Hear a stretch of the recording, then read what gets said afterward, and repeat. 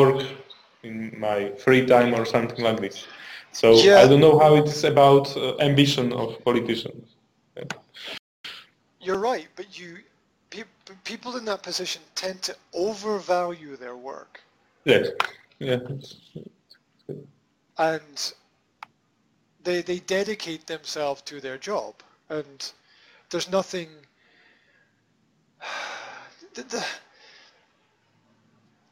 There's no great value in the long term from dedicating yourself to your work, which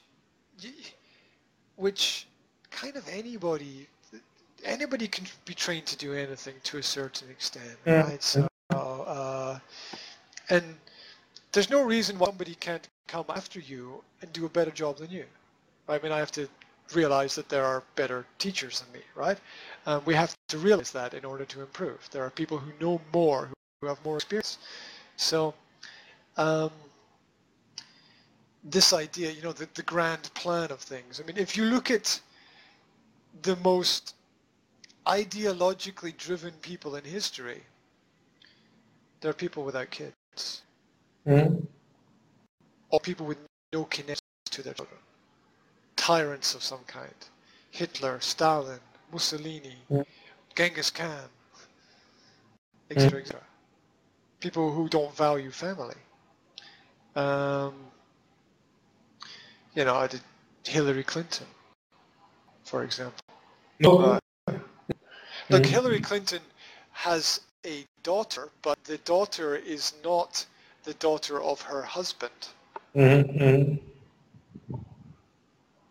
So, I mean, there you begin. It's not normal family. Well, if your foundation is not good, it's really difficult to build anything at all. That which is built on a weak foundation will never be as good as that which is built on a strong foundation. And we are at the start of our topic. Not person who pay tax can vote. Also, the person who has kids can vote. Well, in history how it worked. I mean, I'll give you my personal perspective. My personal perspective, which is really controversial, all my fighters are. My personal perspective is that not everybody should be allowed to vote. You need to either have a certain amount of property or your own business. These are the conditions for voting. A certain amount of property or your own business. Now, if you have one of those two things, and there might be more possibilities, I think that you have a right to vote. But I think if you don't own any property, then how the hell can you vote to manage property if you don't own it? Oh, that's stupid, right? That's like saying I can decide which mechanics should fix my car when I don't think mechanics, right? I mean, that's just bizarre, right? It's controversial, like my opinion, to vote. But I think I don't know many voting system of presidential, but they direct vote. Well, that's why. The reason why they don't have the direct voting is because America was founded as a republic, not a democracy, and it's not meant to have direct power. These systems are in place as checks and balances so that you don't have a first past the post system.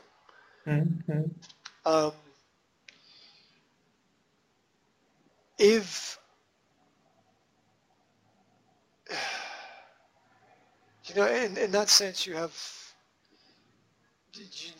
checks and balances when you have those systems in place. And I really don't think that well, look, let me give you a fact. Women live longer than men. That means women are a stronger voting force than men. Mm-hmm. right? It's a fact. Women's vote is more important than men's vote because women live longer than men. Mm-hmm. That's a fact. So, if governments understand statistics, which they do, they will market their policies to support women, not men, because more women will vote. That's why there's so many jobs for women as teachers. Mm-hmm. That's why there's so many jobs for women in offices, in government offices, because these people are being paid to vote for the system. Now, okay, so they live longer. They also, in general, use up more resources. And that's negative. Because, unfortunately, less women start businesses. And there's a practical reason for this, because they have families and they have to take care of their kids. So, men and women are not designed to be equal. Not that they shouldn't be equal, they just can't be equal. You know, the physicality of things. Men can't have kids, women have to have the babies. So it's designed like that for a reason of balances. Now, of course, women can make a lot better decisions in a lot of areas than men. But I think it comes back to the fact that you either need to own property or run a business in order to understand decision making. And when you give the average person the right to vote, you destroy democracy because you create a socialist culture where people vote for whoever promises to give them the most money. And a classic example of this is single mothers. Single mothers don't have to worry a lot because they get a lot of support from the government. So the government pays mothers to be single. If the government didn't pay mothers to be single, then they would be forced to be more responsible about their choices about being a mother. So, and this we see in society 200 years ago, where if you were a single mother, you were blacklisted from society. You were what we call scum of the earth. You were the lowest of the low if you were a single mother. Now, it's almost cool, trendy, fashionable, and people are so sympathetic to single mothers. And this is wrong. Oh, sympathy for everybody, yeah, but why are we giving free money to people who make terrible choices? And this is the long-term result. Yes, but what would we do if we didn't give these people money? Well, why should you give people money for failure? I mean, where's the motivation? Where's the incentive? To vote. Right? Yeah, but for society, I mean, for society, no. It destroys the future. So,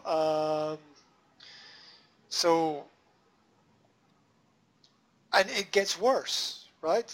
You know, trend get bigger and get worse, and so I think that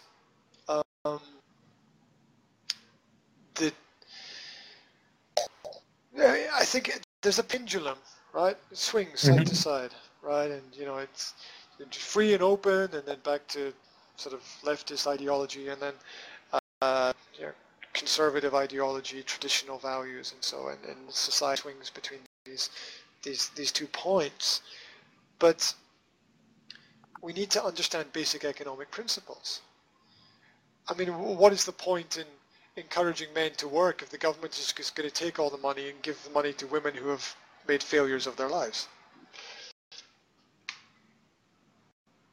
Right. I mean, I don't see the point. So what I'm saying is that I respect women enough to believe that they can make better choices. Right? I respect women enough to believe that they can build better futures for their kids and make the right choices in choosing future partners. And I think we need to take a little bit of a stack and look at how open do we want things to be. But in most cases, I think, and as people I know, is a closed cycle, as we can say it in English. Closed cycle. So I get more responsible thinking since I have children. So I think the people, I don't know if I can say it, but I think I have my friend, and she wants to have a partner, she wants to have children, but when she has some partner, there are still problems. Their partnerships end after 1 or 2 years, and I know her for 12 years, and every time is the same. And she's crying, I want to have children, but I want children. I don't know where is the problem. But I think if she has I can tell you children, exactly where the problem is. I can tell you exactly where the problem is. The problem is always you. Yes. The problem is always you. But I think her thinking gets narrow every yes, because experience like this. No? yeah, because the window of life Mm-hmm. gets narrower, and women tend to panic because if you're age 30 and you don't have a steady partner, tick tock, tick tock, tick tock, tick tock. The clock is ticking, and I work with some teenage groups, and one of the lessons that I try to teach them is the lesson of the windows of opportunity. Mm-hmm. Life presents us with these windows of opportunity, and they sort of come in 5-year cycles. 0 to 5, this is roughly 0 to 5, 5 to 10, 10 to 15, I simplify it, 10 to 15, 15 to 20, 20 to 25, 25 to 30, 30 to 35. Now if you get to 35 and you don't have all of those things sorted at all of those times, like 20 to 25 is your education, 25 to 30 is the job, and it is finding the job, it's finding the partner, 30 to 35 is having kids. Or you could do that earlier. You can bring everything closer to you, but you can't push it away, right? And if you haven't got the kids, the house, the partner, the marriage, everything all sorted, 35, which means you'd have it planned by the time you're 30, which means you have an idea for 25 about what the next step is. If you miss any of those points, your whole future is fucked. Right? Because then you have to make a decision very quickly, and it will probably be the wrong decision. So you've got to think really, really, really about those steps. There are lines, and you have to make a decision before you have to make that decision before you're 20. You have to make that decision before you're 25, before you're 30, before you're 35, because there are lines. And it's much harder for women than it is for men, because men can be 45 and have kids, and women can't. So it's very hard in that respect. I think there is some higher power, I think, because when I was 24, I'm looking for girlfriend, some girlfriend friends, and I don't want in this time I had I don't want partner or something like that. I see only problems about it. But I think there was some higher power which is talking to me and saying you have to find her. Well, Because I what if the higher power was just reason? Was just logic? What if the higher but power? yes, but when I was 24, I don't care about these windows. Yes, I don't care about it until 30. I have to have children or something like this. But I think we are programmed.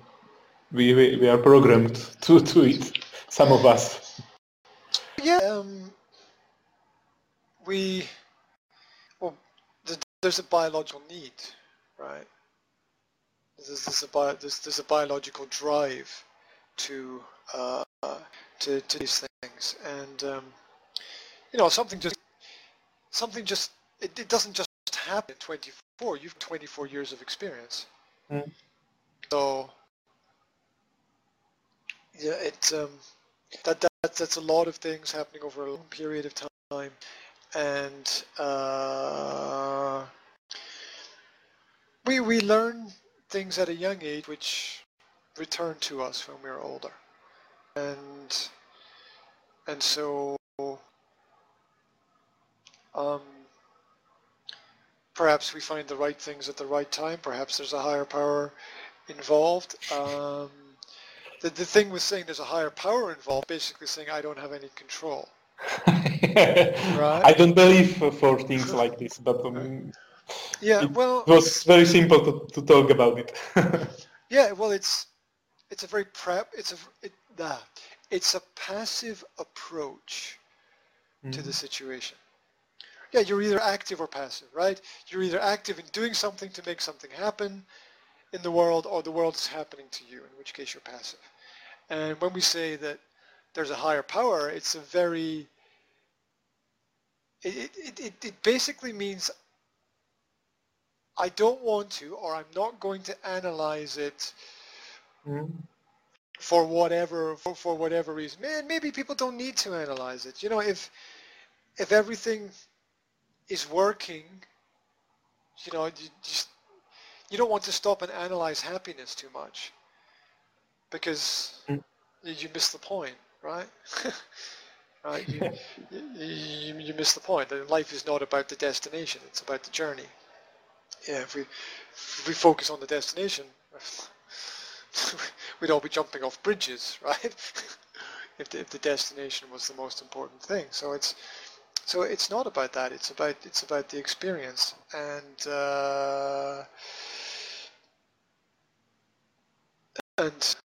there are things that happen that we can explain, but only in the same way that there are things that we can't predict. Like it too rain, it might not rain. It's really hard to say. So I think the most important thing to do on the journey is to understand the opportunities that we have. See, a lot of people meet people, and there's an opportunity for a relationship or something to develop, and they don't hold on to it. They just let it go, and nothing happens. Says me, who that's happened in my life. Okay, so I'm talking about my own experience here, and it's very important to realize the opportunities that exist when they exist, because a lot of people don't. They don't. The classic example is, anybody could go anywhere and do anything, but people don't. You wake up tomorrow and you could get on a plane and go to Venezuela. I don't know why you would want to do that, but but it's a possibility. But people don't do that. So recognize these potentials and these opportunities. Most people don't see those things. A lot of people have great ideas that come and then go. Mm-hmm. And the most important thing is that when the opportunity appears, it's not going to be there forever, right? If someone asks you to marry them, you can't say, "Well, I'll come back in 5 years," right? Okay. Right? I mean, that's ridiculous, right? I mean, if there's the people, the place, and the time, and when all of those things come together, you have to recognize the opportunity. Mm-hmm. And a lot of people don't. That's why families fall apart, marriages fail, people don't find partners, people are searching for perfection, which of course doesn't exist. They're not prepared to put in the hard work. They leave things to chance. They're passive, right? To find the right person, this is what you should tell your friend, right? Or I don't know who it is, okay? To find the right person, you have to become the right person. You have to be somebody that's so special that nobody wants to let them go. Mm-hmm. Because if you're that person, then the world will be knocking at your door, right? If you are that person. If you are not being the best that you can be, and this involves like making choices about being with the right people as well. If you're not that, then you start to worry. You start to think about, I'm not good at this, and I'm not good at that, and people are not going to like this part about me, and I can't find the right partner. I mean, if you're the right person, if you're a great person, people want to be with you. Naturally, people want to be with you. Mm-hmm. So the fact that you're worried about people who want to be with you, it means you're not being all that you can be. You have to, you have to work on yourself. You have to do what needs to be done. You got to work on yourself. You got to be great. You got to be. If you're a great person and someone is not respected being a great person, then you're not good at choices. You're choosing to be with the wrong people. Mm-hmm. So you've got to work on yourself and make yourself great, because great people have no problems finding partners. And great people are people who are constantly working on themselves and are not worried about what other people think about them. If you worry about trying to please other people, then you'll never be happy with who you are. Mm-hmm. Mm-hmm. And who wants to be with someone who's not happy with who they are? Mm-hmm. Nobody wants to be with someone who's not happy with who they are, because you should be spending your time with, Mr. or Mrs. Unhappy, right? And nobody wants to be like that. So you can't find someone, because no one wants to be with someone who's not happy with who they are. Because if you loved life and you lived life to the full and you enjoy each moment, then you naturally attract people who like those properties. And if you make intelligent decisions about who you spend time with, then it's not going to be a problem finding the right person, because you won't have to worry anymore if you focus on just being yourself. Mm-hmm. I think anyway, that's my experience. So that's what I would that's what I would tell them is don't let the world happen to you. You need to happen to the world rather than let the world happen. So yes, people have difficult choices and problems finding partners, but it begins with self-respect. Mm-hmm. Begins self-respect. So, so there we go. That's lecture. That's what I would say to them. Anyway, Sounds good. right.